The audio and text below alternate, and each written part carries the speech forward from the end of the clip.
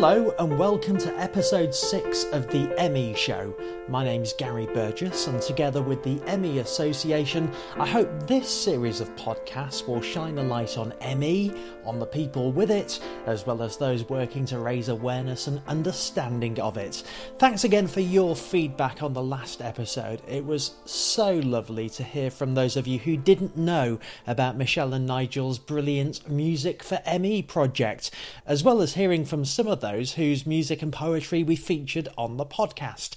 As ever, please keep the feedback coming. You'll find me on Twitter at GaryBurgessCI, and if you use the hashtag #TheMeShow, it makes it so much easier for me to keep a track on your messages. I promise I do read every single one of them, even if I don't always manage to reply to them all, but I really do try my best. This week we look at life with severe ME. I meet Trish Davis, who's had ME for 28 years. For the first decade or so with what might be called mild ME, before things took a turn for the worse, leaving Trish housebound and mostly bedbound. Speaking to Trish was a real privilege, as I know it took an awful lot of her valuable energy to speak so honestly to me about her own experiences, but also that of her daughter Hannah, who also has severe ME. And it's heartbreaking to see this happening to somebody who should be, I'm going to start crying now, somebody who should be living a healthy, fulfilled life, just never had a chance. Trish, welcome to the ME Show. I asked this question and I mean it rather than just as a platitude. How are you today? Better than I was yesterday, but in my usual state of not well. I had a bad headache for the last 3 days, so I woke up this morning thinking, am I going to be able to do this call? And I lay there for about an hour just sipping water slowly, feeling horrible, and gradually the headache cleared a bit, so I thought, yes, I can cope with it. But basically I wake up in the morning aching all over, feeling like I've got the flu, not able to sit up straight away because I know I'll go lightheaded and probably pass out. So I lie there for quite a while waiting for my eyes to focus and get a bit of liquid into me, and then I sit up slowly and I stagger to the bathroom and go and get a drink and stagger back again.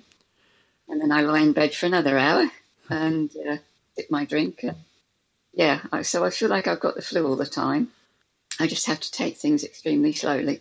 Are you good at... It's something I've not yet mastered by any means. In fact, just when I think I'm getting good, I make a fundamental error. Are you good at being strict on yourself to make sure that you're able to enjoy those better moments? Not very, but I'm getting better. I suppose what I could do is describe the key symptoms that stop me being able to do things.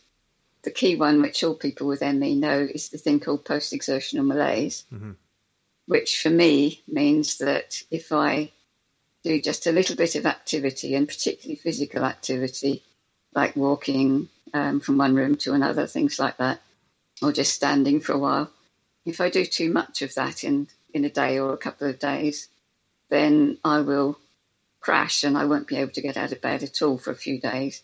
Or if I do, it'll be sort of just staggering to the bathroom and I'll feel a lot sicker.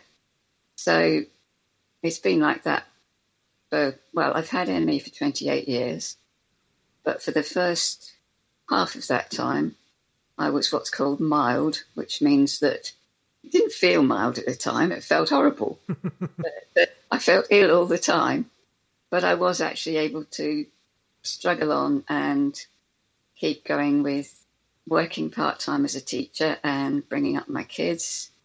But that meant every day I would wake up feeling awful.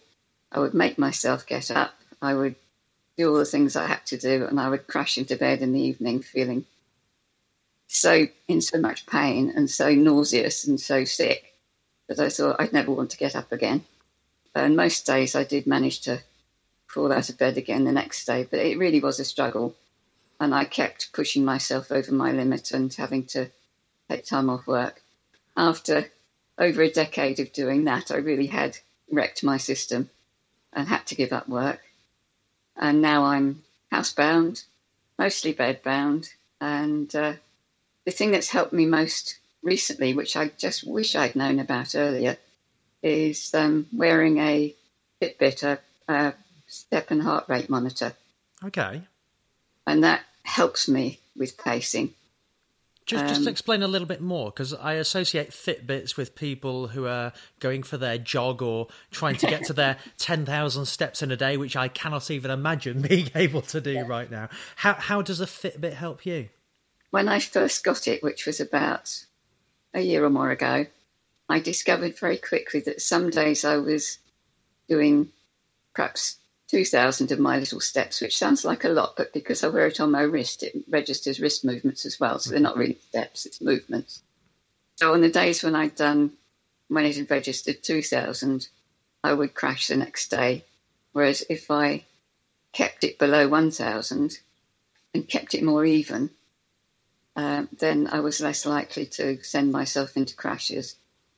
And the heart rate bit, like a lot of people with ME, I have a resting heart rate, which as soon as I get up out of bed, it shoots up. And if I walk around for a minute or two, then it goes way up. And you can do a calculation that says what your limit should be before you, for an ME person, when you should stop and rest. And I discovered very quickly that I really need to stop and rest after about a minute or two of activity. And I had been pushing myself so that rather than going to the kitchen and making a drink and then going back to bed again, I would go to the kitchen, make a drink, get my breakfast organised, bring a bit of washing in, and then go back to bed. And that would be too much to do all at once. Yes. So I had to cut it back and do one of those things at a time and rest for an hour or two in between, which is incredibly frustrating. It is frustrating, but it's absolutely vital, as you say, because going over your limits is unfortunately a fool's errand.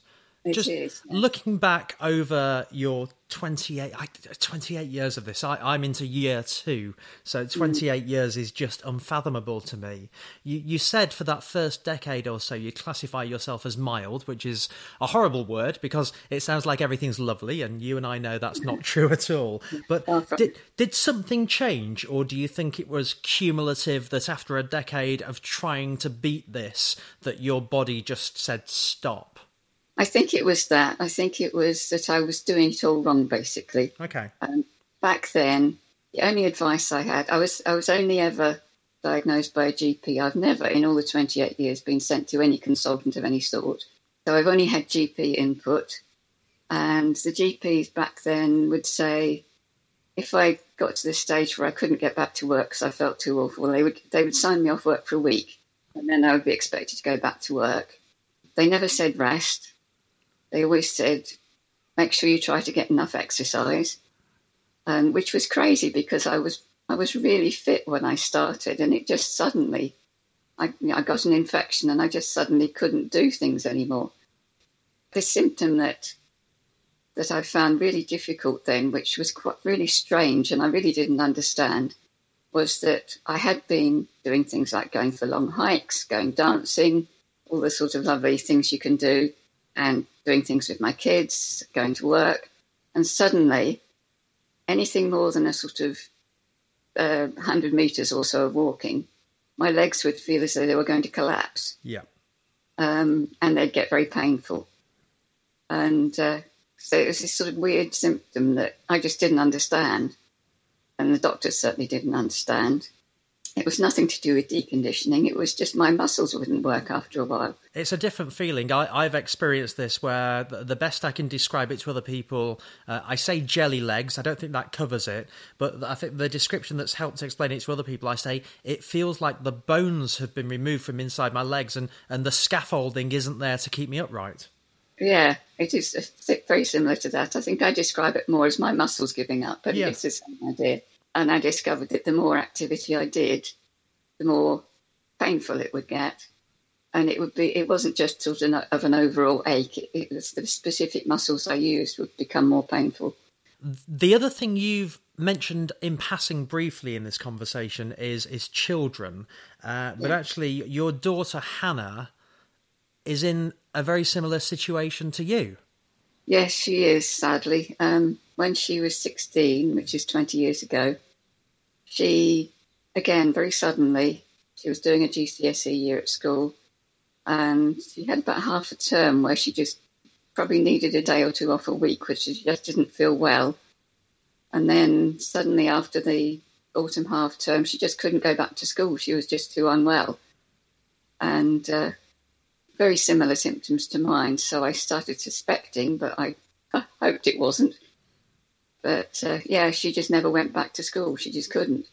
She went straight from being fit and healthy to what's classed as moderate. So she could potter around the house. She could do a few handicrafts and hobbies.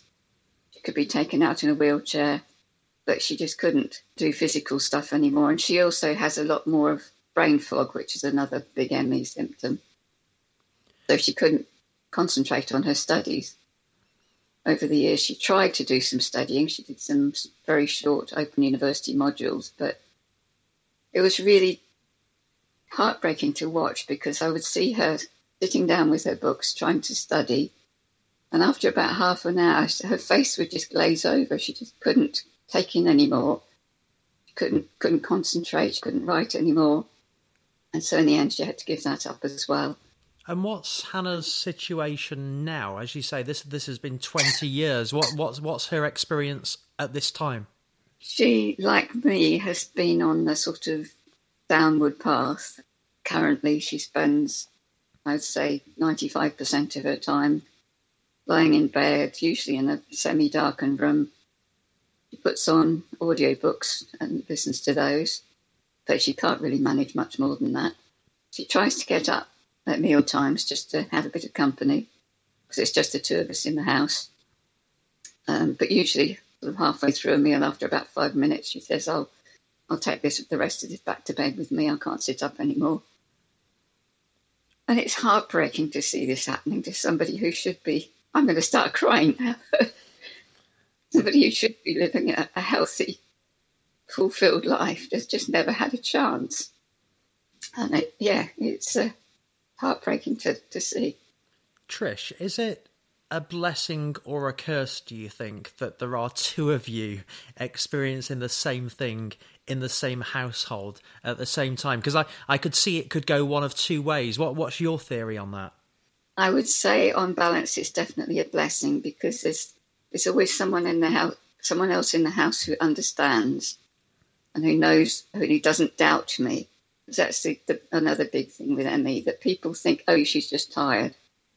She's just lazy. She just likes being at home, lying around. She won't come to any of our events. The downside is that if either of us crashes, then it's hard for the other one to cope, because we sort of prop each other, do little things for each other. So, for example, I suppose I should fill you in on how we deal with care as well.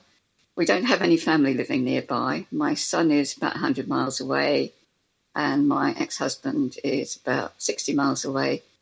And they both visit for a day or two occasionally and help out a bit, but they can't be on call. Otherwise, there's my own family are all in Australia, because that's where I grew up, and they're all out there. So I haven't got my brother and sister to call on.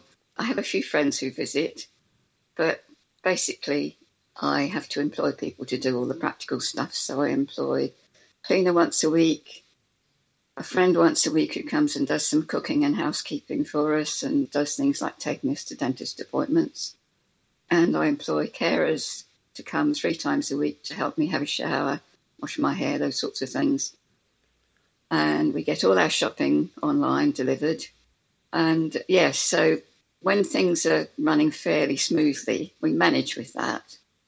We sort of each manage what we can of looking after ourselves, and I tend to cobble together meals from stuff that we bought in ready-made or stuff the carers cooked, and use my microwave and my freezer are my friends,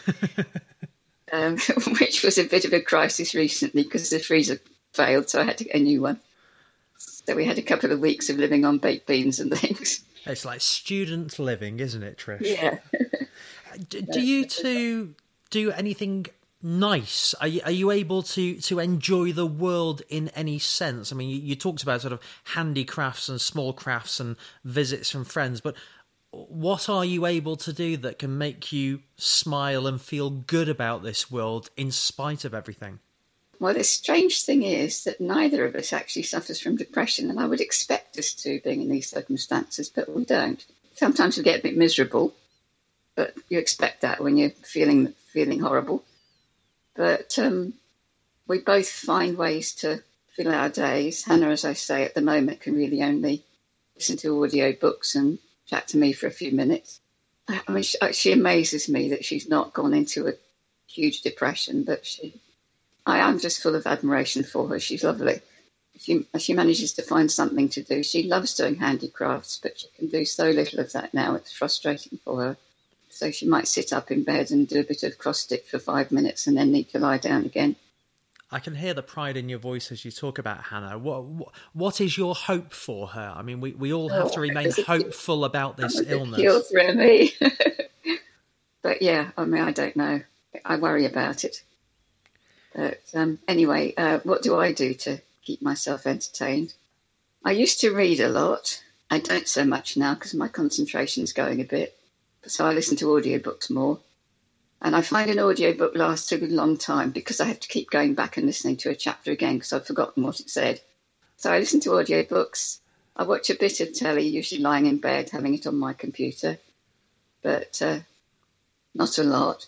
The real thing that's been a huge boon for me in the last couple of years, particularly in the last 6 months, is patient forums, because you have a chance to talk to people all around the world who are in the same position.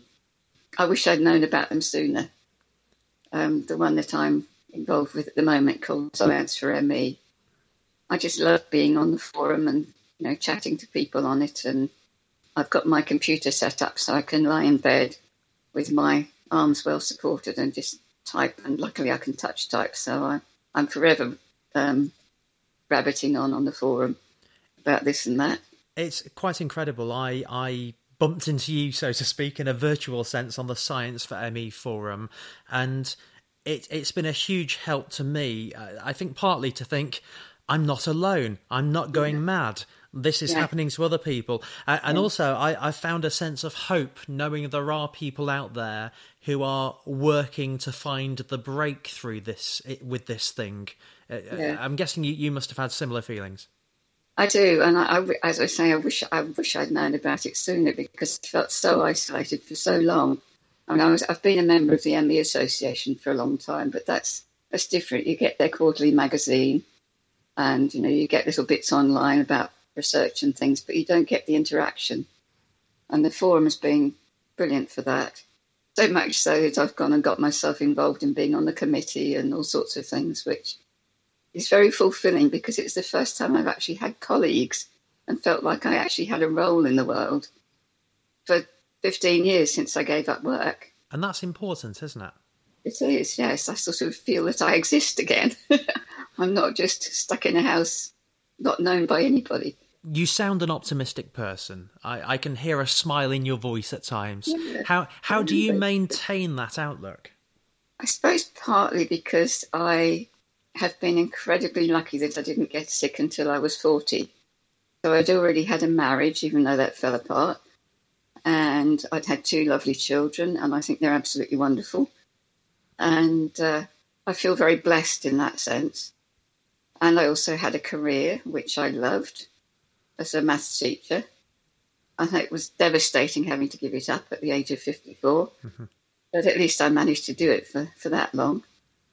I've still got a few friends who I see occasionally. So, yeah, I do feel very blessed. And then every now and again, it all crashes in on me. And I just think, am I going to cope with another day of this? It's all too much. And I go into a bit of a self-pity sort of miseries. But I think it's so much harder for people who haven't had the opportunities I've had. That's their whole life, is having ME, like Hannah. And that's just so much harder. Yeah, and I love learning about all the research that's going on. And talking to people about that, because being a sciencey, mathsy sort of person, I like learning about stuff. I did wonder that, actually. I find it bewildering just to try and keep on top of what's out there, the information, sometimes the contradictory and competing information. I struggle with it, but I'm guessing that suits you. It does, and that's where the forums helped a lot, because before that I would see odd bits of research. I mean, I remember when the PACE trial came out in 2011, I actually got a copy of it online and read it, and I thought, this is rubbish. But I couldn't sort of put my finger on it exactly, except that I remember thinking at the time, well, the so-called improvements they're showing are so tiny, and it's all done on questionnaires. And I had a look at one of the questionnaires. It's about fatigue, and I thought, well, I mean, if I filled in that fatigue questionnaire back then when I was mild, and I filled it in again now, I would get exactly the same score, because it only asks you, do you have this particular fatigue symptom? It doesn't ask how bad it is. So the fact that my energy envelope, as they call it, has shrunk from, I probably used to be able to walk sort of 100 to 200 metres before I felt like I was going to collapse back then. And now it's sort of 5 metres wobbling along, holding onto the walls. But that would come out the same score on that questionnaire. I think this is bonkers. If there's somebody listening to this podcast right now who perhaps is new to ME in terms of their own experience or awareness of it, or somebody who is in the moderate to severe category, and again, I hate this categorization because it's a sliding scale, but there we are. Is there any particular nugget of advice that you wish you'd known back then that you now know that you could share with somebody else? Yes, I think the basic piece of advice is don't listen to the people who tell you to exercise, listen to your body, and if it says stop, then stop. And I would very much suggest, rather than doing what some of the ME clinics seem to do, which is getting you to fill in endless pages of trying to break down your activity hour by hour and so on and analyse it. And I found that completely useless. But some people find it helps, that's fine. But I would definitely recommend the step and heart rate monitoring using something like a Fitbit, because it means that you can get some real feedback on pacing that actually makes sense. And keep a diary of your symptoms as well. You don't need to write everything down, but sort of, I'm started doing that now as well. And I just do it on a scoring system. So I rate my energy level each day and how much I can do. It's on a simple 1 to 10 score. And make a record of my steps and sort of how much I've gone over my heart rate and things. And then I can look at the pattern and see, like I did in the early days with it, that I needed to cut back from 2,000 to 1,000 steps. So instead of crashing into post-exertional malaise perhaps every couple of weeks, I now only perhaps crash every couple of months, which is a lot better. So my energy envelope hasn't increased, but at least I'm not lying in bed feeling I can't move nearly as often. It's not about working harder, it's about working smarter, it seems to me. It is, yes. Listen, Trish, I hope that this chat today hasn't unduly used up your limited energy. I'm just incredibly grateful for your experience and your insight, and wish you and Hannah all the very best. I hope Hannah isn't too shocked when she eventually listens to this podcast. Well, she did give me her permission to say whatever I liked about her, and I don't think I've said anything bad. Hey, there's still time if you want to do it now, Trish. Listen, thank you so much for joining me on the ME show today. Really appreciate your time and wish you all the very best. You're very welcome. What an insight. Thanks again, Trish. I know she was nervous about how she'd come across in the interview, but I suspect you, like me, are immensely thankful for her sharing her story. And Trish and Hannah, I hope you're pleased with this episode in the knowledge that you will be helping so many other people. If you want to share your thoughts and feedback, you'll find me on Twitter at Gary Burgess CI. Please use the hashtag #TheEmmyShow. If you're listening to this on iTunes, please rate and review us there to boost our rankings in the hope that even more people find us. And you'll find the show notes that accompany this episode, as well as all the others in this series, at emmyassociation.org.uk/podcast. That's emmyassociation.org.uk/podcast.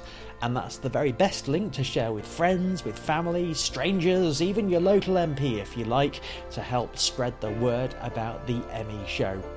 Next time I speak to a community nurse who runs an Emmy support service in the southwest of England, which is arguably among the best in the British Isles when it comes to supporting people with this illness. I hope you'll join me for that. I'm Gary Burgess. This is the Emmy Show. Thank you for listening.